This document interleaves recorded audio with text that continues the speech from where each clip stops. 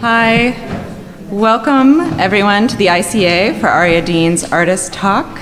I'm Andrea Nichi-Krupp, Curator of Exhibitions here, and I'll just briefly introduce Aria and then cede the floor because, like the rest of you, I'm much more interested in hearing from her tonight. Aria Dean is an artist and writer born in LA and now based in New York, whose work, broadly speaking, is based in critiques of representational systems. Dean's sculptures, installations, videos, and essays trouble received ideas of race, power, and form. Concerned with what art objects can do, have done, for their producers and receivers, Dean tracks artistic approaches against an array of theoretical positions, from post-structuralism to necropolitics, not just to parse the social and material bases of art, but also to grasp its impact on the ontology of blackness. Her work across mediums often builds upon and challenges touchstones of contemporary art, from Robert Smithson to Robert Morris to Ulysses Jenkins and Lorna Simpson. Dean's selected writings were compiled in Bad Infinity, published by Sternberg Press last year, which is also, you can pick it up in the bookshop downstairs. Recent solo and two Persian shows include the Renaissance Society at the University of Chicago, Green Naftali, New York, the Museum of Contemporary Art Bordeaux, Red Cat, LA, Artist Space, New York, and others. Her work has been included in significant group shows, such as the 2022 Whitney Biennial, the Hammer Museum's Biennial Made in LA, the MAC Belfast, and the Schinkel Pavilion Berlin, for example. Her writing has appeared in Art Forum, Art in America, eFlux, New Inquiry, Extra Contemporary Art Quarterly, Spike Quarterly, Kaleidoscope Magazine, Texter zur Kunst, and November. Aria is with us in London on the occasion of her solo exhibition at the ICA, Aria Dean Abattoir, which opened earlier this week. Many of you were there, thanks for coming, which she created with composer Evan Zirk, who we've been really lucky to have with us here this week, and animator Flip Kostick, which was commissioned by the Renaissance Society in 2023 and co-produced with the Vega Foundation. The film wends its way through concatenated architectures of an imagined slaughterhouse. Emptied of the expected protagonist, the site itself and our virtual movement through it becomes the subject, a literal and conceptual framework for understanding structuralized death as a foundational aspect of modernity. The exhibition also includes a text and sculptural installation in the back gallery, vitrine, playful if grim objects that suggest another instantiation of the mechanisms that subtend Abattoir USA. Aria's is a theoretical practice across mediums that critically offers us different interpretive models for understanding the sites and circumstances where the subjugation wrought by racial or colonial capitalism coalesce. It's just really been a true pleasure and privilege to work with Aria on this exhibition, and all of us are so grateful she's agreed to do this artist talk tonight and share her thinking around the ideas that seeded the exhibition. And without further ado, please join me in welcoming Aria Dean.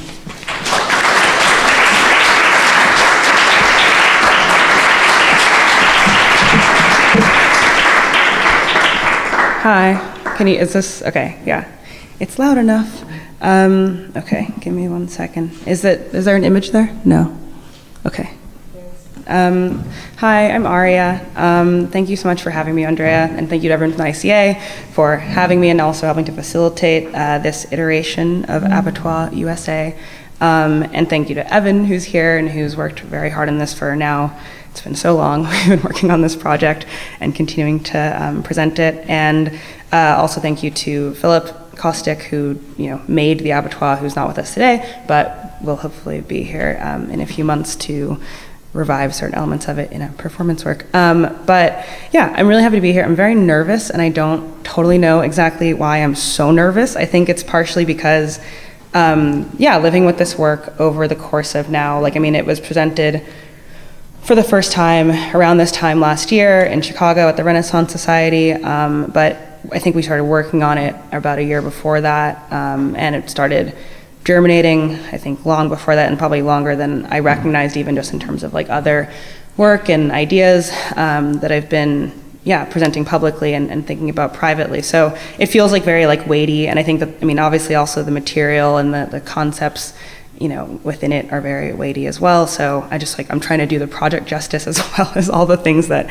I'm preoccupied with in relationship to it and that I care about deeply. But to give a sort of very basic introduction overall to my work. I mean, Andrea already said, but I suppose like a lot of things I've done are interested in the structures of representation, critiquing them, thinking about alternative ways to make images and objects, to talk about how we interact with images and objects. And within that, I guess, by and large, I sort of holding a critique of the subject as well, sort of the critique of, I suppose, like the liberal humanist subject over the last however many hundreds of years. Some people have been working on the project of constructing such a subject. But the slaughterhouse in particular, my interest in that, I guess, grew out of an interest in the writing of Georges Bataille in large part, which I've mostly expressed in both video and sculpture and in writing too, in terms of using his concept of base materialism. I wrote an essay called Black Bataille a few years ago where I tried to work through overlaps between blackness in visual art and Bataille's base materialism. And another video project that Evan and I worked on, there's a lot of Bataille's text kind of sprinkled through this like direct address script that I deliver. So yeah, he's kind of like lurked in my work for a long time. And with that also, I guess I just have had a long-running interest, probably preceding any career in the arts, interest in death and Gothic things. So like years and years ago, I made a video called A River Called Death that was about this river in Mississippi, where my grandfather was from, that I've never been to, but just in folklore, it's like this river called the Yazoo River, and people called it like a river called death, and there's all these myths about like witches and like Civil War ships at the bottom of it, so sort of like Southern Gothic thing. Also made a work called King of the Loop a few years ago for the Hammer Biennial that more directly deals with that, and sort of I don't know, there's this thing where this guy meets this, whatever. There's a lot of death stuff, and I think if you've seen the film, I think you also know that while I'm interested in this in a very serious way, I'm also interested in humor and ironizing and having some, I guess what people call gallows humor, literally there. I don't know, so I think that's worth saying in the background. But I think that with Abattoir USA, formally speaking, it sort of started with this wager that it was sort of, and I'm reading off of my thing, so that's why I'm looking down. I know that you guys are here, but it's a wager that's sort of similar to that of my sculptural work, which has mostly been concerned with the structure of the relationship between subjects and objects, between subjects again like maybe as objects, subjects as less coherent manifestations than we might believe them to be, but making works that require viewers to engage their subjectivity as an object, asking what or who are you when you encounter the work. And this is often easier, I think, in object form, easier to present sculptures that might ask that. But with the moving image, I've found that it feels like it comes with far more baggage, many more hurdles. And I think, I've presented but a few videos that I did some found footage films earlier on, but I've only made a few films publicly that are entirely constructed, let's say, not just dealing with things that I can grasp and repurpose. But it's kind of like this film is asking questions about cinema that I've been working through and writing often more privately. And so with Abattoir, as with these other works, I wanted, I think, initially to ask what or who are you? So there's a one level of this that, again, if you've seen the film, you are aware, but I'm going to walk you through the painfully obvious elements of this. But diegetically and immanently within the film, we see the abattoir from a first-person perspective, quote unquote, which is something between maybe an animal that's experiencing the process of the abattoir or the camera as a technical object imaging it.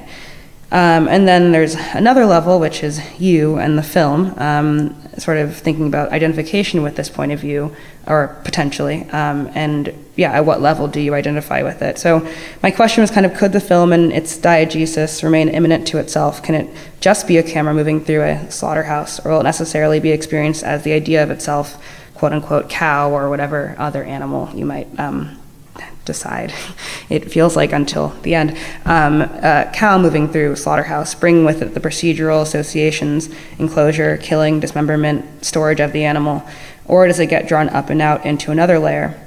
Does the viewer necessarily take the diegesis and create a meaning structure, metaphor, allegory, analogy?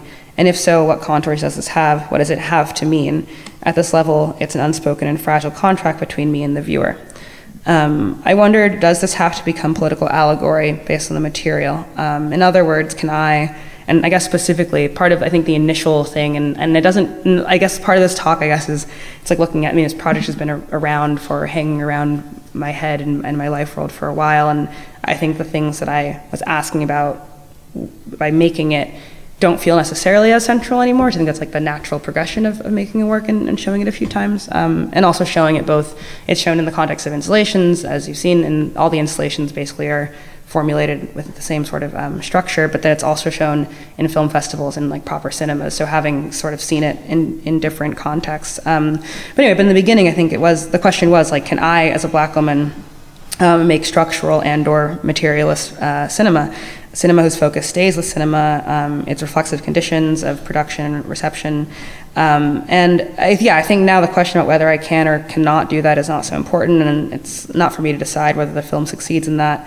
I mean, all of my work is influenced by that history regardless, and it remains, something I'm constantly thinking with and against, usually thinking with and trying to retain the presence of in the things that I make. But the who are you question for viewers is also less important, because I think people's responses have been generally confusing to me, and they span a wide array of perspectives, call them technical, narrative, or social. So I think, hearing people come out of the film, people are like, oh, I felt like the cow, like, oh, like sad, or like, that was cool, like, it's like Unreal Engine, like, it's not a real, like, film, it's like, just like, so, or like, oh my God, like, this makes me think about prisons, or so there's all these things that, come into it, and that's not to say that any of that's wrong. I think that's obviously, that's part of the question of making moving images that think through what it means to make moving images, is to, attend to those concerns and try to understand and like, not necessarily deconstruct and like take it all apart and leave it apart, but try to deconstruct it to put it back together or something. I'm more interested, I guess, in having lived with this work for a while and staging it in installation form and in cinemas, and the fact that, no matter how much attention people do pay to the technical, formal, and imminent narrative dimension of it, generally people do want to extrapolate meaning, and largely do so by way of words like metaphor, allegory, analogy, and this is no one in particular's fault, maybe it's just the film itself. But I just thought I'd talk about how it might mean something or not and what it means to me. Sorry. But anyway, so the slaughterhouse, I became interested in the slaughterhouse for reasons I began to state, but also because it seemed like the perfect empty site for this experiment in identification, especially for my interest in Blackness and the human. In retrospect, my reasons for thinking this were already far too laden with meaning. I'd noticed just through other reading and doing other works, other shows, that French philosopher Georges Bataille and Black American theorist Frank Wilderson, who, if you're not familiar with him, he's associated with the sort of not school of thought in his mind, but lens of Afro-pessimism, which is a whole other world, and if anyone has, I'm going to get into it, but if we want to go there in Q&A, we can go there as well. But both of them discuss the slaughterhouse in their writing, decades apart from one another. For Bataille, the sort of most well-known instance in which he talks about the slaughterhouse is this very short essay where he talks about the slaughterhouse's function in society. This is a quote from Bataille. He says, "It's a curse, the victims of which are not the butchers or the animals, but the good people themselves, who through this are only able to bear their own ugliness." And he's talking about the slaughterhouse being sort of relegated to the fringes of cities largely after a certain, sorry, my phone's buzzing, after a certain point in like urban and like, legislative history. So it's physically to the fringes of the city, and it's like sort of centralizing these locations, and also then therefore to the fringes of our minds so that we might live freely and without thinking about the violence that happens there.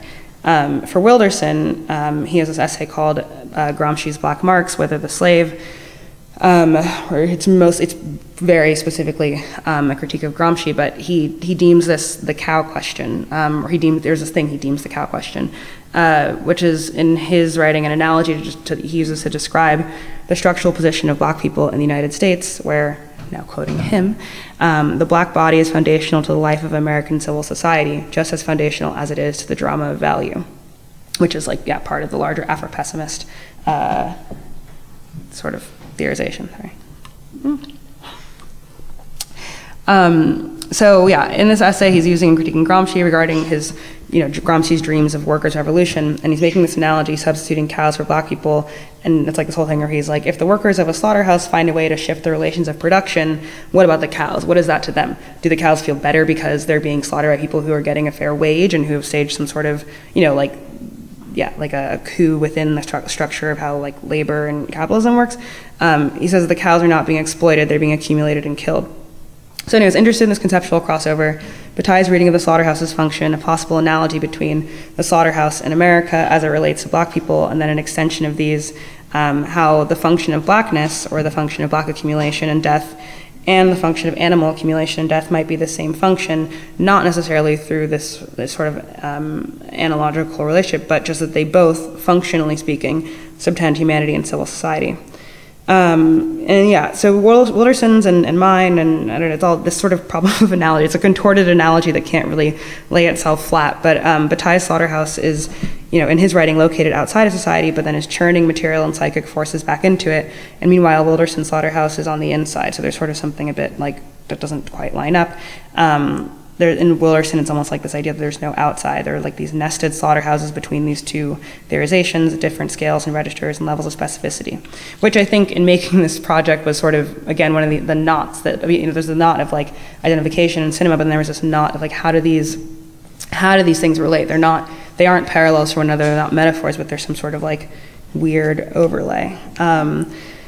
And so Wednesday, when I was doing a video interview for the show, I was reminded by Nicole, who I believe is the name of the woman who was interviewing me, of Foucault's concept of heterotopias, which I hadn't thought about in relationship to this, but had read in school like ages and ages ago.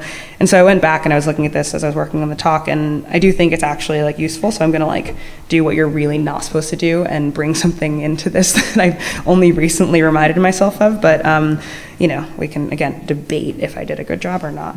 But for Foucault, the heterotopia's role is to create a space, this is quoting, create a space that is other, another real space as perfect, as meticulous, as well arranged as ours, is messy, ill-constructed, and jumbled. And so I think this kind of opens something up for thinking about this project.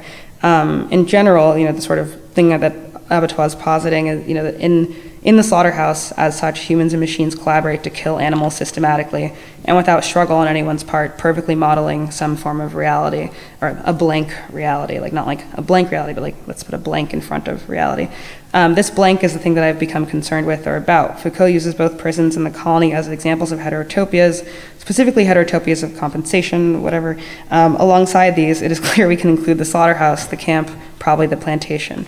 And so I guess, this talk is kind of more about like, again, what this is coming to mean, I suppose. Like I think beyond the sort of question of this Wilderson and Bataille, the specific relationship between these two things, but kind of more about the model of relation between the two things. And as we've been preparing the show, or over the last 2 years of working on this project, I've had conversations with Evan and Flip. Flip is the animator Philip, but also goes by Flip, as well as the curators at each institution, including Andrea, about what this relationship is, what it is that we're actually diagramming with this work.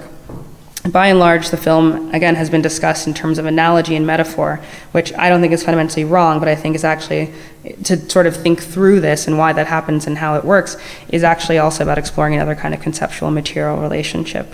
And I think this is important because I'm coming to think that all of these places that I just mentioned, whether they're described as heterotopias or something else, exist in service of something larger that needs a name and further examination.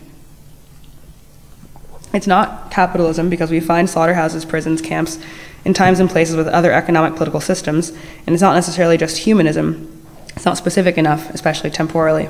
And so again, there are like multiple levels to this, but first, I guess, to sort of draw it back to the project in the film. Can you see this? Okay.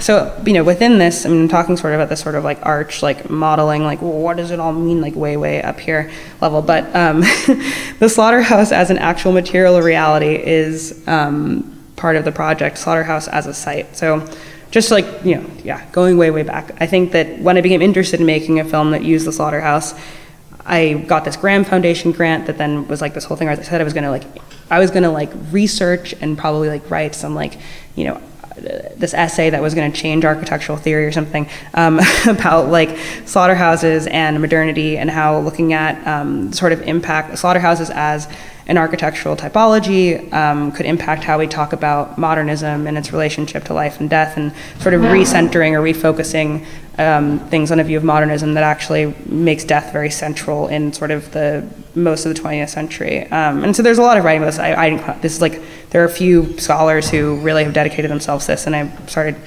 parsing through all that. But in large part, just some of these ideas that kind of exist at sort of this weird kind of subterranean level that, the project doesn't. It's not a documentary about slaughterhouses, It's like this weird film that thinks about slaughterhouses. But some of these things that we were interested in, that I was interested in, that then became interesting in terms of like the score and how it's constructed and the textures that are there. But just things like the fact that industrialized meat production, people talk about the fact that the slaughterhouse is the basis for the Fordist assembly line, which has massive reverberations in culture from just then the fact that assembly lines are organized this way, but then also just thinking about labor who's working in those places, and then post-industrial society when auto factories become, we don't need them as much in automation, all these things. So the protocols and attendant anxieties about industrialization, automation, all get wrapped up in this. And then also the slaughterhouse as an architectural type, as a generality, which also is why in the film it's generic. It's not based on one slaughterhouse. It's kind of this cobbling together of a bunch of different ones. I'll show you some pictures later of some of the process of designing them or designing it. But yeah, we kind of couldn't figure out. Initially, I wanted to shoot in a real slaughterhouse and just like put a camera in the middle and like turn it around and make this sort of like one shot, classic kind of, experimental film. But it was impossible to get access to one for, obvious reasons. People thought that I was someone from PETA trying to get them. And then also kind of as I was doing this research and realizing, okay, like I'm interested not just in a single slaughterhouse in a single moment, but there's all this stuff about like not just 19th century and industrialization, not just Fordist production, but also about like the 18th century and like Napoleonic era and like things, just like all these different things were getting packed into it. So we decided to make this kind of generic slaughterhouse that draws in reference points visually from all these different moments, as well as a score that then does the same thing, taking like elements from like Hollywood film and romantic era, like classical composition and all these, and then like pop and like grindcore, like, so all this like really, all these different things that kind of go in there, which is to say that, it's not a particularly effective discursive object. Like the point is that it packs everything and compresses everything into itself. But a lot of that stuff, so it's like, reference imagery from YouTube, old and recent documentary footage, Google image searches, narrative accounts, etc. So with this question of like modernism and the slaughterhouse, I was interested at a certain level in aesthetically, what is it? And sort of looking at the modernist paradigm, which, this idea that like form follows function, et cetera, and the impact of American industrial typologies on international style, and like that's like a well-documented thing. But the slaughterhouse kind of also being, like Union stockyards, et cetera, being another kind of industrial building that sort of did impact that conversation. Sorry, these slides are not actually in a very particularly effective order. This is from Siegfried Gideon, Mechanization Takes Command, in which there's a whole chapter on mechanization and death. It's pretty fun to read. But this idea that form follows function, like, and if you go back to, like in Napoleonic era in France, there are all these debates about the appropriate design principles for animal slaughter and like laws about, you can't like no signification and no ornamentation on the outside of these buildings and moving them outside of the city center. So the sort of like, leaching of signification at that stage, not just being, an economic thing based on like, oh, like industry does this, like we want to make things that like, form follows function, but there's really this ideological basis as well that has to do with excising the nasty stuff out of our understanding of life. This is boring. So then there's just an anecdote, and I don't know, but I'm kind of running through stuff because honestly, this is the stuff that doesn't interest me that much about it anymore. Like this is like stuff that was very important in making it, and I think someone else has or will write something really, really wonderful about like Le Corbusier and like the slaughterhouse. And I've read a little bit here and there that has done that, but this is like there are all these like little like inflection points like these that kind of built like energy towards this feeling like an interesting space to image. But this is, Le Corbusier building that has an uncanny similarity to an Abattoir design that he made, won his first architectural design prize for. And sort of the lore is that if you look at this, that he repurposed this design for an abattoir for this housing block, which I guess complicates some of the sort of received ideas about like what modernist design is doing or says it does. But yeah, so I'm not, I guess it's sort of all of this kind of felt like it led toward this feeling of modernism as like some sort of like cover up, blankness as a camouflage for other sort of more nefarious purposes. Going back. This is just a diagram of the sort of standardized slaughterhouse design Temple Grandin came up with. But then so going back to the film, I think that then the thing that has sort of, all that stuff felt very interesting, the whole point was just sort of to make something that ruminated in a sort of like, I don't know, just like a sort of loose sense on these topics. But what seems to have emerged is this thing that makes people feel really, really upset, or like really, really, like there's all this, like the conversations that I've had at least, the people seem to extrapolate a great deal of meaning from this sort of, in my view, very frank and not meaningful sort of walkthrough thing. So I guess, again, it's like the slaughterhouse has become this like potential analog or an open metaphor through which we can try to, or people seem to be trying to understand systematic suffering. And of course, again, like that was something that interested me in it, but I thought I could show it in a way that wouldn't just like punt us directly into that. And I think, people, like, because of the work that I've done before, it's getting, it's deeply connected to this Wildersonian Blackness in America thing and suffering during and after slavery. And then like now having more conversations where, suddenly it's also getting sucked into conversations about colonialism and settler colonialism and like, Gaza and things, and that feels really important to me. And so I'm trying to figure out how, like, what, I don't know, it doesn't really, the pieces aren't fitting all together. And my hope was really to find a way to keep the film's meaning at the level of its material reality and to find a way to force viewers to resist their desire to analogize or metaphorize, which I do feel like is a mode of thinking that depletes the real with each stroke, but it seems to be the impulse. But I guess now just like talking about why I think this is not right and what model I do think for meaning might work for this. And I think that my problem with the metaphor or the sort of metaphorization of the project is that I think at a certain level, it tends to hierarchize suffering. And so the fate of people, I think there's, people like, oh, it really relates to prisons, or it really relates to Black America, or it really relates to, and I think that there's got to be a model to sort of think about these things, or this project can think about all these things at once without sort of being an analog for one in particular. And so I guess I'm just kind of, this is happening at a moment where I'm just, I think with the project, grasping for a framework that can sit above and collect all of these struggles, not just diagnostically, but with an active political stance as well. And a lot of my work has relied on ideas from Afro-pessimism and accelerationism. And in the last 3 years, I've been revisiting this thought with more scrutiny and sort of not feeling like this project can sort of funnel towards questions of identity and Blackness in America on its own, but needing to do more than that. But at the same time, feeling like I want it to hold its sort of materialist or sort of formal focus. Sorry, I'm just like all over the place. I'm like, but Afro-pessimism. But so I think that, the problem for me has also become, and this is, I guess in some ways it's like, I'm walking through this project almost in like sort of an annotative way, because I think that the materials, as they should, describe us in relationship to like Bataille and Wilderson, but kind of trying to figure out a new way to make it relate to those things.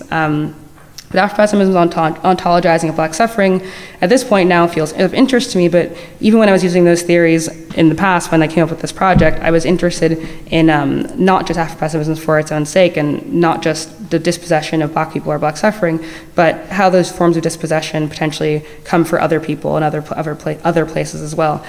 So a shorter version of this is that I was interested in Black death, but I think that interest has migrated toward death and violence, period. And I've gotten a lot more interested in thinkers like Achille Mbembe and his idea of necropolitics that seems to be able to sort of open that question up. And likewise with accelerationism, I'm not so sure that an identification with capital on anyone's part holds any promise. If anything, I still agree with my claim that Blackness has a weird intimacy with capital that should be worked through, but I'm not sure that that makes Blackness a good candidate for undermining and destroying capital at scale. If anything, it's a dangerous intimacy in this chapter of the drama of value. So I think that what I've kind of settled on, this sort of like word vomit, but I think I just feel like this project at this point now feels like it's about trying to map relations. I think it's always been about trying to map relations in cinema between the viewer and the film object, or my film object in particular, and then also trying to map, I think, a sort of set of relations that I don't really think have a name, that, again, it's not capitalism, it's not necessarily humanism. I think those are terms that I've tried and others have tried to use to describe the sort of, I don't know, dispossession or just maybe like creation of like a very, very large machine for killing. Maybe someone who is writing a pithy PhD might call it necromodernism or something like that. But yeah, so I think that I've been trying to think through the show in terms of like models, and trying to think about even the fact that it's a virtual model itself. So now we go to Abattoir, the show, not a site, but a model. Also, this is the Tony Garnier slaughterhouse. So I've been thinking about artists who make models, or whose primary preoccupation is to model relationships. This is Dan Graham's time delay room, which, just like as an example of someone making a maybe more functional model than mine. But I think in the past people have talked about Abattoir as a potentially site-specific artwork. I think in part because when it was first shown, it was in Chicago, and that, you know, those Union stockyards are there, so there was this sort of, it felt like a clear one-to-one thing, like, oh, slaughterhouse, stockyards. But through that process, I think became very clear to me that I don't think of it as site-specific at all. I think that it has the trappings of that and has, like, in some ways an aesthetic of site specificity, but it's really not doing that. And I think that that's been really productive for me in terms of thinking about how I want to think about, you know, the formal qualities of it being this like virtual model, and being sort of so obsessed with how people interact with it and how its sort of spatial relations are, like you're in the space that you're watching on screen, but also being kind of agnostic or willfully ignorant of sort of the larger like situation it's showing it, and even kind of a little bit ignorant about like the museum even as like a space. It's kind of just like sitting there in the middle of everything. I'm gonna skip this long stuff about Foucault, I think. I'm sorry, I'm trying to do this in a way that's like frank and honest, and kind of like really think in public about the project, because it really just does feel like it's changed so much, and it's taken on so many different new valences. So I'm trying out this whole like model thing, and it's kind of like, I don't know, maybe ill-formed, but yeah. But so I guess, yeah. So I think then that part of what I was interested in, I guess, so just sort of going more towards this like model thing, is that I feel like the fact that it's not a real slaughterhouse, and then it's a model of a slaughterhouse, but also sort of this generic model, it's a model for a slaughterhouse, has made me think a lot about what models are and what they do. And there's this great book by this woman, Anna Kornbluh. It's a literary theory book where she tries to use the sort of idea of models to talk about like literary realism. And that's been really helpful to sort of think about it, you know, that people talk about models. Models are representations of structures. They're also usually understood as abstractions. You know, simply put, the model demonstrates a common mode of functionality rather than designating other kinds of shared qualities. Again, artworks that are models, like the Dan Graham. And Abattoir USA presents a 3D model of the interior of a slaughterhouse, but it's not an abstraction either necessarily. Or they don't appear to be. In Unreal Engine, these objects exist in simulation. They aren't necessarily representations of something in the real world, just virtual objects, real but not actual. Something other than abstraction is going on here. The abstraction is always possible with these tools too. And so I think that's been kind of like a weird hitch, and this heterotopia thing has sort of helped me again last week, that there's another kind of heterotopia that Foucault talks about, one that is a space of illusion that exposes every real space, all the sites inside of which human life is partitioned, as still more illusory. So I think that our abattoir might perform this function, an illusion itself that presses on our brains and makes us recall that the subject's coherence is illusory, that the relations outside of the gallery are by design. But beyond models, I think there is also this idea of a meta-model, which is yet another layer of abstraction that highlights the properties of the model itself. And this concept is more useful in engineering than in contemporary art, but I think it also applies to this project. I think Abattoir is or has within it a capacity to operate as a meta model. I'm going to skip the Guattari quote. But yeah, it said that conceptually, I think that my interest I've tried to describe here is in diagramming the slaughterhouse for myself and for an audience maybe just by virtue of my doing it, connecting it to other similar models and structures that are often drawn into comparison. Again, prisons, camps, colonies, plantations, and posit that they might be models within a larger meta-model, or rather that we could understand them as such. A model conforms to its meta-model in a way that a computer program conforms to the grammar of the programming language in which it is written, which is sort of a really cheesy way of saying that, I think, is the thing that my dad always says about people, which is that, you can try to change someone's software, but you can't change their operating system. So in some ways, I've been thinking a lot about the slaughterhouse, the prison, the camp, the colony, the plantation as different forms of software that operate under some sort of larger, it's not hardware obviously because we're still talking in concepts, but some sort of like umbrella relation that these things all exist under. And then I will go back to this other thing. How much time do I have? Okay. But yeah, I think that basically at this point it's like I'm trying to understand. I think the project initially was a sort of a frustrated project in terms of thinking about cinema and wondering if I could effectively make films that were experimental in the way that I wanted them to be, and also still attend to politics I'm interested in and include images with the work and not just like, I don't know, make an entirely abstract like cinematic experiment. But then I think now that seems like probably I can, maybe I can't, it doesn't really matter, but I think that this sort of the problem of how the film itself relates to the things that I was thinking about and how it relates to the space of the exhibition feels very difficult to parse for me.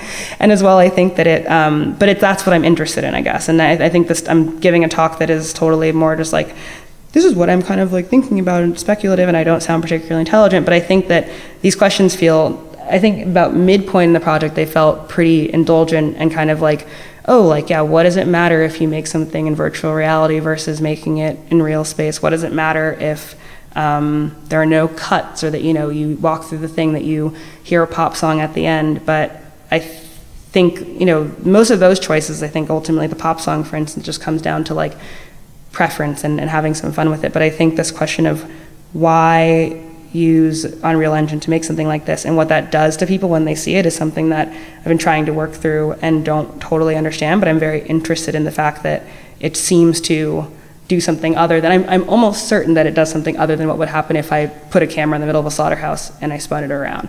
And I feel like that feels like a question, that difference is one that's has implications for films that I hope to make in the future that use similar technologies, but it also, I think, has something to do with very real material politics as well. And I think part of also, I guess the sort of other thing that I didn't talk about, and I'm just going to stop because I've gone really off course, but this sort of question of trauma and the virtual, something that, when I said there were things that I had written about for a long time that I didn't realize were part of this. I wrote a lot about the question of like trauma and like police brutality videos or like war footage and stuff, where I was trying to sort of parse the sort of culture around, I guess, like claiming that things were like triggering or like that you felt something from these little clips that were like so far away from us, and kind of trying to understand when violence like isn't actually in front of you or isn't real, or when there's just like the suggestion that something violent has happened, how much does that really make anyone feel? Is that actually a galvanizing experience? And I guess maybe the reason I'm so like confused is because apparently it might be. Like people are like, wow, but I don't know. I think I'm working through this question, like what are our ideas about how cinema works and how moving images work when we encounter them? I thought that making it an Unreal Engine would completely shift that. It seems like it might have enhanced certain feelings, it might have diminished others, adding a sort of semi-melancholic cover of a really like up pop song seems to have made some people feel way more bummed and made some people want to laugh. So I suppose I think in some ways I've learned a lot from this project, and I feel like I'm doing this as though it's like a book report or something, but it's been super generative, and it feels like I'm happy that I'm as confused as I am. I think that, I've spent the week basically just being like, so what do you think this does? What do you think's happening here? Because I really don't know. And it was an experiment, and it is an experiment. And I think every time it goes to a new place, or when it's like at New York Film Festival, or when it's here, it's just a completely different experience to me. And that is exciting, but also uncomfortable, because I think also as someone who writes, I'm generally used to like getting up and being like, yeah, like, and so but it feels really, really, yeah. And also just the world has, so much has happened, and the world has like changed so much, and there's so much shit going on, and I think that I can't think about it not in relationship to those things, which are not the things that I said it was about before. So, yeah, I don't know. Anyway, that's it.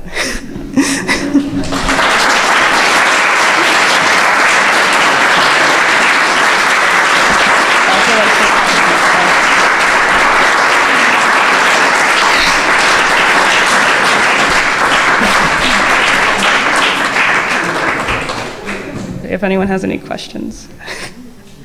And I will answer them honestly and with more clarity than what I've done just thus far, I promise. Hi, thank you so much. I just wanted to ask about like your issue with like the metaphorization thing, because I was wondering if your issue was more with it, like with the slaughterhouse being like someone reading it as being an interpretation of like a specific other thing, like a prison or whatever, or just with the idea of it being a metaphor in general, more of, yeah.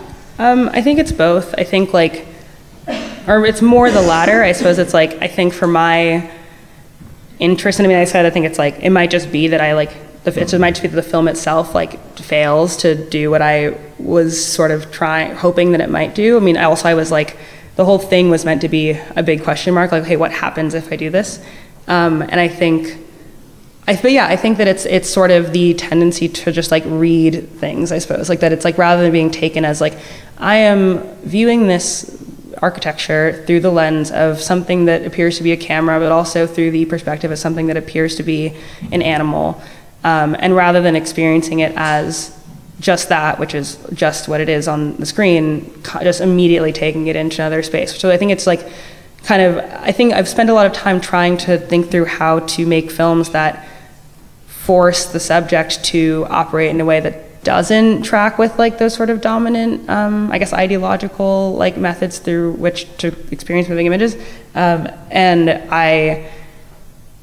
I'm frustrated by, I think, that, because, but at the same time, I mean, I made it to see if that would happen. So it's like, it's doing exactly what it was supposed to do in that sense. But I also think, yeah, it is like, I think that another layer, it is like, especially I think in an American context, I don't know, I can't speak for here, but I think, you know, I make a lot of sculptures that are just like minimalist appearing objects, or I make, you know, yeah, like I don't use, and there's like these like, overcoatings, I think, of the work that I've made just because of, you know, my identity or something. So I think like, this was an extension in some ways of those the questions I was trying to answer in sculpture, which were like, okay, like if I put like, you know, if I put this sculpture that doesn't have any like, it's kind of an amorphous object, but it's like painted black, are we like suddenly like, oh, like blackness, and like generally speaking, like yes. And then with this, I was like, okay, so like if I recognize that there's this like Bataille and Wilderson overlap, and I name that fact, and I just show the slaughterhouse, like, what is that? Is that just are we gonna tumble immediately into, yeah, like metaphors about plantations and prisons and police and like, et cetera? Or will we say on the Bataille, like slaughterhouse side? I guess that, yeah, that's the thing that it was always trying to, so it's fine that it but it also like, I guess I also just think functionally, I don't think that it is a metaphor. It might be like metonymical or something. I think there's like, I guess I was trying to say that like the slaughterhouse as a real space existing alongside like prisons and colonies, et cetera, and having also sort of like being a space for killing, it's not like it's like the slaughterhouse is here and those spaces are here in terms of meaning. They exist alongside each other and they're being used to analogize. So I don't know, yeah. I'm better at questions. You spoke a lot about the film. Can you talk a bit about the vitrine? Because I know in Chicago you had kind of sculptural representations of abattoir doors, and here you've got a lot more space limitations. So you've got the vitrines and they're quite removed. Can you just go into a bit about that? Yeah. So yeah, I mean in Chicago it was basically the same dynamic. I mean the spaces are different, but you go through doors that match the doors in the film, and the same dynamic is present here. And that was in Chicago, yeah, for anyone who hasn't seen it, like the only thing was the film in that space. And here, yeah, we added this other room with these vitrines, and I think that, like, I mean, part of it I think is I just like wanted to make these vitrines, but also the other thing I think, the text that goes with them. So it's like there's the vitrines, and then they're branded with the word vitrine with an asterisk, and then refers to this wall text / like poem type thing. And I think one, the branding, it's like sort of a material reference to the fact that, animal slaughter and kind of enclosure, and like, presumably most of these animals have some sort of branding on them. But I also just like making kind of loops, I suppose. So kind of this like same identification that like, and maybe this is also me trying to think through the the virtual nature of, the film. So the fact that like, it's like that you're in a space that then is on screen as well. So this sort of like repeated structure, I guess. So the vitrine thing kind of like takes the object, puts it into language. But then I think also I just, often I write a lot, right? And I write a lot, and I've written a lot of essays. I don't write as many essays as I used to, but I also written a lot of like prose and poetry, and I haven't presented that kind of work as much recently. And I think, and the film doesn't have any language in it, and I missed language. And so I think that also with kind of feeling really intensely and feeling like uncertain about exactly how even like with this talk, like what sort of like discursive container to put all of it in. I think when I feel that way, I just like to like write like kind of stuff. So it was kind of, and I think, but then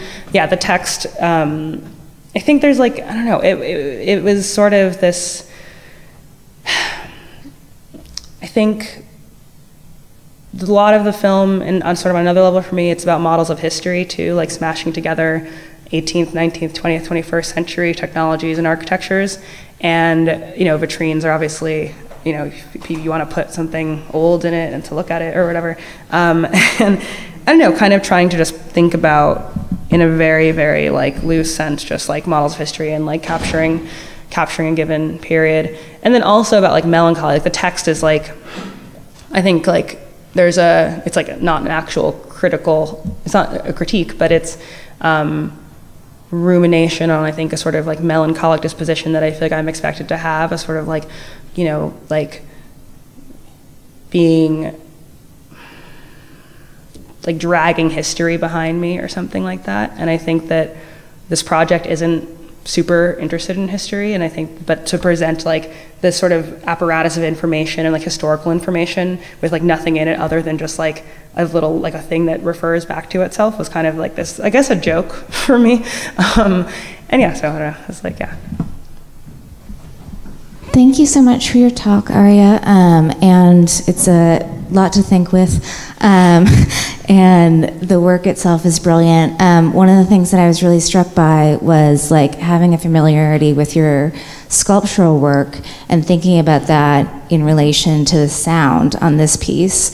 Because of course, like, thinking about sound as like an anti-sculptural object or medium, because instead of a thing you go around, it like goes around you. But I was wondering if you could speak to like the development, your collaboration, how the score, how it all, I mean, they're here, so. I mean, do you want to take this one?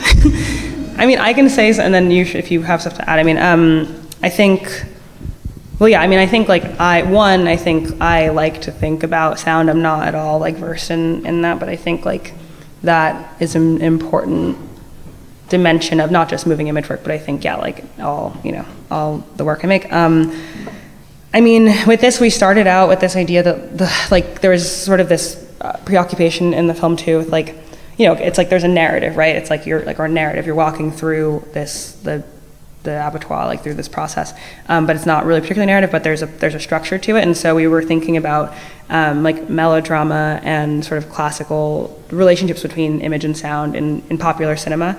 And initially we're like, okay, we're gonna like be totally like not subvert, but avoid or kind of just like scramble and fuck with that, like that you don't feel something at the right moment. There's no like like the big dance number, like whatever, but then we kind of forgot about that, and then and then like I don't know, then like things kind of started like maybe like lining up more than I think probably that version of things would have made happen, which I think even thinking about like the meaning and stuff, I think that maybe that is sort of how part of it, like how it's ended up in the space it has as well, because it does like have like beats, I suppose, maybe I would phrase it, and the beats like might line up with things. But yeah, I mean, I think the process was just like, because Evan and I worked together on 2 other, like 1.5 other projects so far, kind of like 2, like one smaller one and then the Red Cat show. And I feel like it was, I just was like, like this kind of stuff, like cows maybe, like mooing, like a synthesizer with cow voices, and then Evan kind of just like, you know, did good work. I don't know, you should talk about this. I really don't, I feel like I, like... It shifted and changed quite a bit, and like the question mark that surrounded it kind of like overtook us throughout the entire process. And so I think the score wanted to do a lot of different things and ends up doing a lot of different things. Like at once it kind of materializes the space that you're looking at around you, so it kind of reinforces like the viewer as the like interactor of the space, and also creates a kind of like narrative, or backs a kind of like a story that might be applied to it that reinforces like the perspective of a cow moving through the slaughterhouse. And yeah, I think it just kind of like shifted quite a bit as we worked through it. Sort of then the spatialization of it as well, like the sort of like, you know, multiple eight channels. Like I think like then the way that you've like each time like remade, I think it is like, I think to me, maybe this is, I think it is like pretty sculptural in terms of it being like very much like the sounds are like objects in the space, and they come at you like kind of like, I don't know, I think they have that kind of quality. And one of the things that we like didn't realize could happen until like kind of late in the process of making it was that like in Unreal Engine you can like place sounds diegetically in like real space within the simulation. So that's something that like, you know, it is like a score in a sort of proper filmic sense in this version of it, but there's a sort of alternate path where like it also, like those, like the sounds could be objects basically, like they could be tethered to real objects. So, and in the future, next project, I think like that's something that's of interest to think through. But yeah, I think like, and I mean, I think to me, at least like, I feel like also was important to, again, gather a lot of different reference points, and they're, you know, combined in ways that like don't, you know, it's not a collage, it's like they're just all like compressed kind of in this way. And yeah, and also to not, I mean, while it does have like the structure of narrative in some way too, I think, you know, we were very much like, no, like it's not like you're gonna hear like the squeals during the, you know, kind of like to kind of make sure that there was a, there wasn't like an indexical relationship to the sound, between the sound and the space. I don't know, yeah. This was super interesting. I wanted to ask you about the first-person perspective, and this question is kind of inspired by Thomas Nagel's essay, "What is it like to be a bat?" You know that. So I'm wondering, like, how much do you think we can actually, as a human being, identify with a cow's perspective? Because like, experiencing a space as a cow isn't just having a visual perspective; it's having a cow's mind, a cow's feelings, a cow's needs and desires. So I'm wondering if, like, the prospect of identifying with a very different perspective is a kind of illusion, or if that's kind of like on your radar. Yeah. No, I mean, yeah, that was kind of the gag, I think, was sort of the, I mean, like in Abattoir has like, you know, a lot of writing with this as well, the sort of like, you know, stuff about like whether or not animals have poetry, you know, that sort of thing, kind of like what that, and so the, like really, like, yeah, the thing was like, okay, like, can you, like, this is like from the cow's perspective, but we can't, like we can, anthropomorphizing animals or trying to like reach across like that. There's not, like, that's also again this problem of like the analogy or the metaphor, like you just don't know if that's real or not, or what that would be like. And so kind of like, I guess maybe it's like a sort of cruel joke or something, but kind of being like, okay, well, like you're seeing this from the cow's perspective, like, and sort of seeing if people like feel like, if people are like, if there's a, if it catches, or if there's like a hitch where it's like, oh wait, I can't like identify with, you know, or like like trying to do that, and kind of, and then also doing that in a situation where like it's so clearly not, it's so clearly not a camera strapped to a cow in any way. It's like the way it moves feels like, you know, the floaty like video game kind of thing. And then also, I guess again with this sort of problem of identity and like meaning and kind of extrapolating, like taking things into like some sort of like allegorical space, I also was like, okay, well, like, you know, there's all this like, yeah, like what does that even just like get skipped over and then become a thing where it's like, well, like Aria Dean wants me to experience it as Aria, like, you know, that it's like first person, so does it get attached to me? So yeah, I was thinking a lot about that, and sort of that was, and reading a lot about, like sort of the, even like with animal rights stuff, like going, how the popular method for trying to, get animals to be treated better is like being like, you wouldn't want to like be in a slaughterhouse. And so, yeah, I mean, that was very much a part of it. And I think, but it was from the position of like, you can't know, that, but then there's a problem of also like, I mean, whatever, I don't know. Yeah, sorry. Thank you for your question. Hi. Hi. Hello. I was wondering if you could elaborate a bit more on what you said about moving away from ideas of Afro-pessimism more as you're kind of progressing. Yeah. I mean, so this is, things that I've been trying to like work through, and it's weird. It's like, right, okay, like the last year or two, I've been working on this project or have made this project. I've been taking it, on tour with it, like, et cetera. And then in the background, kind of like continuing to like, work on other things, read, write, think. And so much has happened in the last few years as well. And I think that the main thing for me, on a sort of general level with Afro-pessimism and stuff, I think is that I do think, and again, speaking from American and like New York, like, whatever, like that the situation of blackness in America is rapidly shifting, and I think in ways that require some reconsideration of some of the mechanics of the lens of Afro-pessimism, that like the sort of ideas around the inherent outsideness, the sort of structural, ontological nature of like, slavery being an ontological position that like a black person cannot shake. I think that these things need like a little bit of, just to be like three-dimensional, like extruded upon, kind of like dropped down into and thought through, because I just, at least in the art world, let's say, and sort of like in the sort of bourgeois realm of like culture industry across like art, music, television, film, the sort of the drama value for Wilderson, I think has changed. It's changed a lot. I think now it's like we see, and this always is happening, is sort of like commodification of blackness, right, or something. But I think there's a sort of structural repositioning where rather than being treated as, the outsideness of blackness not being the main sort of way that it's functioning, but rather kind of being more inside the membrane of like, or being brought inside the membranes of liberal humanism and sort of made to maintain that from sort of an interior perspective. So like basically like things like, oh like, wow, like we fixed everything after George Floyd, like there are a lot of like black people on the cover of magazines, and like that kind of being like, and so it doesn't change the fact that like America and the Western world, like huge, is underpinned by anti-blackness, but it's being used differently. I think it's also about the economics of it and sort of the way that like, one can accrue value in certain ways that are on a more widespread level, let's say, than before in certain ways.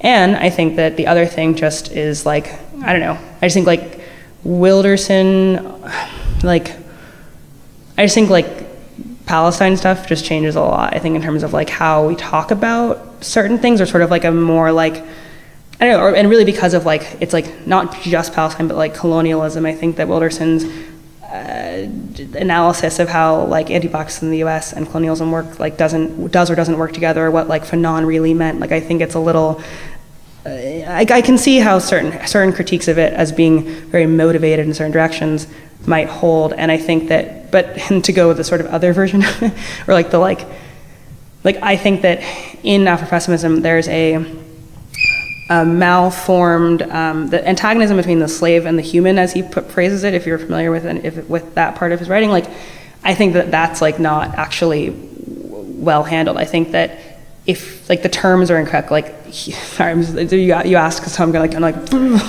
but like I think that the human is an epistemological category, and the slave is maybe in part, but it's also an economic category. And so really, I think that a sort of more functional analysis would be like the slave versus the capitalist, probably, and then that could fold into itself more questions about colonialism, more questions about labor and exploitation. I don't know, you know what I mean? So kind of like in terms of reconfiguring our understanding of like the fundamental antagonisms of the world, I think that would do a lot more and would create more room for also like solidarities. And this is what I think I was trying to say with like the models and like diagrams of different levels of things. But yeah, I think also I just feel like, especially in the art world, it's like that stuff I feel like I see it, I've felt it get used in ways that are like just more like like I'm getting something from the stuff. Like, I don't know. But yeah, yeah, hope that's a good answer. Hi there, thank you. It's been incredibly inspiring listening to you today. Thanks ever so much. I'm actually a theatre maker from a theatre making background, so I feel like a little bit in deep water here, surrounded by art critics and academics. So yeah, I'm interested because I came today. I love the idea actually of having the Abattoir as a site, as a kind of site-specific place for metaphor, and for me, there's real power in that as a kind of as a theatre maker and thinking about site-specific places that have a potential to kind of challenge people's perceptions and using art as a vehicle for change and things like that. So one of the things I'm interested in is, because for me as well, I was quite surprised of the virtual model, and I was really interested hearing you talk about, the questions you have around what would it be if it was real, more specific place versus the generic kind of culmination of lots of different places and the virtual experience. So in terms of being kind of art as a vehicle for change and challenging the audience, I'm curious to know how successful, it's also something that was mentioned in the writing as well, which is really inspiring. How successful is this virtual model in overcoming barriers to empathy? Mm-hmm. Yeah, I mean, I guess that's like another, that's a great question, another sort of, thing that, it's a long-running question, like before making this project as well. I think, I have a deep suspicion of virtual reality's ability to stoke empathy, or also as empathy as a frame. Again, the sort of empathy as a frame for why to care about like another being's like plight or whatever. I think and then again, this is also like why the sort of models thing is interesting to me, right? That maybe it's not great if we feel like we have to be able to like literally like see from the perspective of like someone else to like feel for them. And I think that this was, again, an experiment in whether or not that is really how that works, I guess. And just an experiment building on questions that cinema has had for decades, and then that with like virtual reality technologies has become even more concretized, I guess, like in that space. And now, I think it might be that seeing something from a first-person perspective in a virtual model, it might like create a feeling of empathy. Maybe it does. It seems like could do like show of hands, like no. But I think it seems like there's at least it stokes like people have a tendency towards thinking about things like through that maybe. But whether or not that results in political change or like action, I guess, is another question, I think, too. Like kind of like sure, you can be like, oh wow, like that felt really real to me, but like does that then make it real to you? I'm not sure. And I think, and this is also just for me, it's like I think like the things that what gets me going is just like thinking about structures. And I think that thinking structurally, while very dry often, and maybe maybe it seems cold, but I think that like that is how like things happen on a real material level. I think that like experimenting with perspective and feeling and empathy is really interesting to me, but not with the goal of not with the expectation that it really does like create empathy or that is something that is useful. But I think it's important to test the limits of or something. I hope that answers your question. Hey, just on that note, really, I've been thinking about that too, like this sort of, like earlier today, like the decision of like why it is rendered.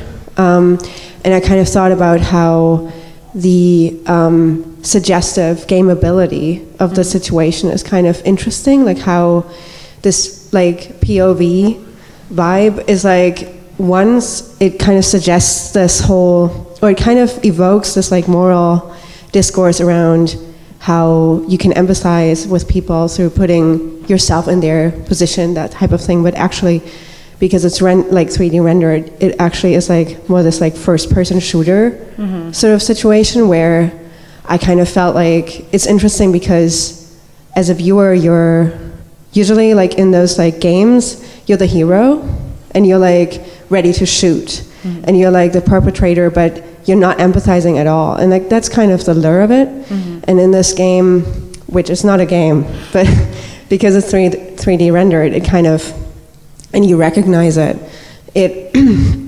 situates you as a viewer within this sort of experience of games. So I kind of feel like it was like so powerful how you were like the perpetrator, even though you were the victim, but like it was like, but who am I? And I kind of felt like, because we are part of this sort of like structure of this like, capitalist like food production, but also like larger, like as you said, like all these layers that are within that, where it's like this sort of twofoldness of things. And I thought, it's more of a comment, but I thought that was like really what I thought was like so powerful about it. And also like specifically right now of these like POVs, like how we watch like on our phones genocide and violence, and from a POV perspective, because we're used to like consuming it on social media from people who are there. And I kind of feel like, and still, it's like really this thing where you're maybe it's more like not facilitating change, but it's more like this sort of exposing it, because you're like supposed to, is this me? Like, is this a POV thing where I'm supposed to sympathize, but I'm not, and like I'm putting the phone away, or like, and also in this film, it's like, it's like, I thought that was really powerful, especially right now, and I kind of like that it like developed, like the work transforms through, like in time, through being shown now versus being shown last year, this type of thing. I love that. Yeah, well, thank you. Yeah, I mean, no, I think that the hope is that, I mean, like I said in the beginning, it's like, the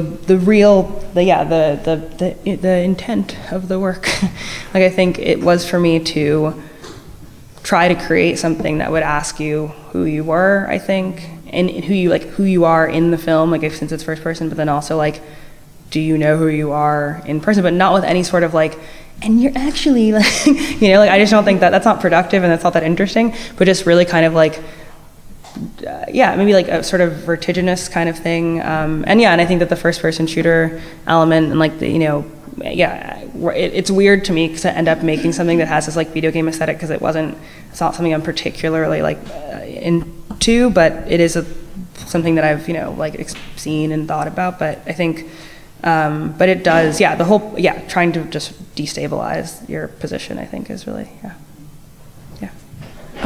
Sort of in response to what you're saying, though, and going back to this idea of how the work gets decoded, right? Because I'm also trying to think about it in writing from the perspective of like the present moment. But do you not think that first of all, I think like familiarity with your work would necessarily position the work as kind of like necropolitical horror. But then also, do you not think that your position in the world, right,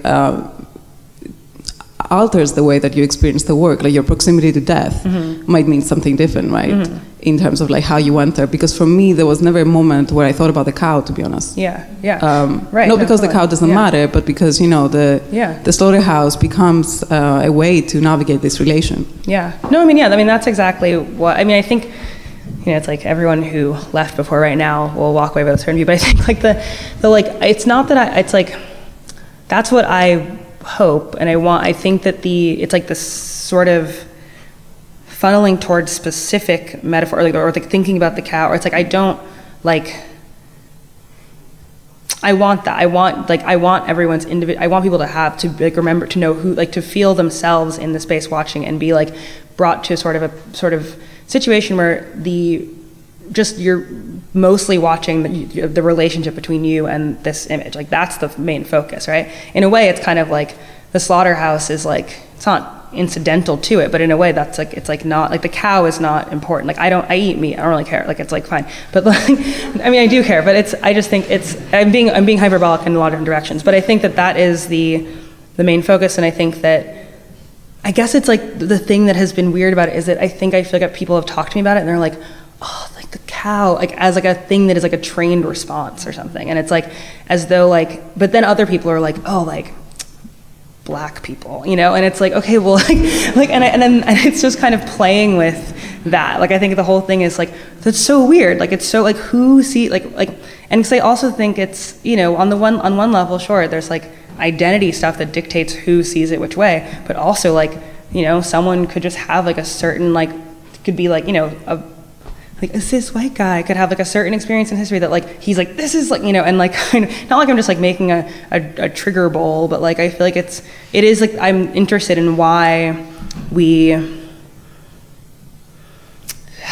think images work in certain ways and whether or not they really do. And I think what I've been trying to get at with like sort of where it began and where it is now is kind of like, well, that part doesn't feel, like it kind of is just like, people are gonna like have different experiences of it. And like, but how to talk about that, I guess, is now really at issue for me. Like that it's like, there's not like one right reading, which isn't, I don't think there's too much battling over that, but I think there is a lot of like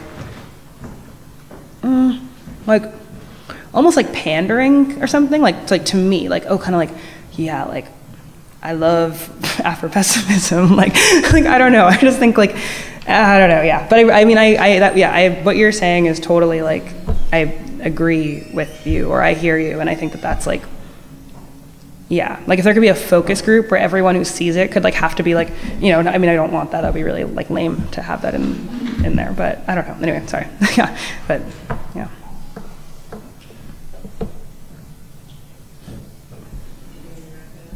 Sure.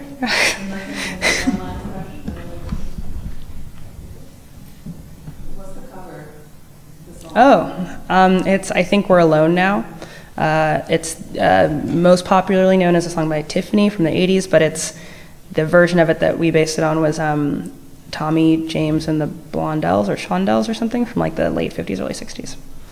Yeah. Sung by Cow from upstate New York, and cello played by Nikki Weatherall. Yeah. Thank you.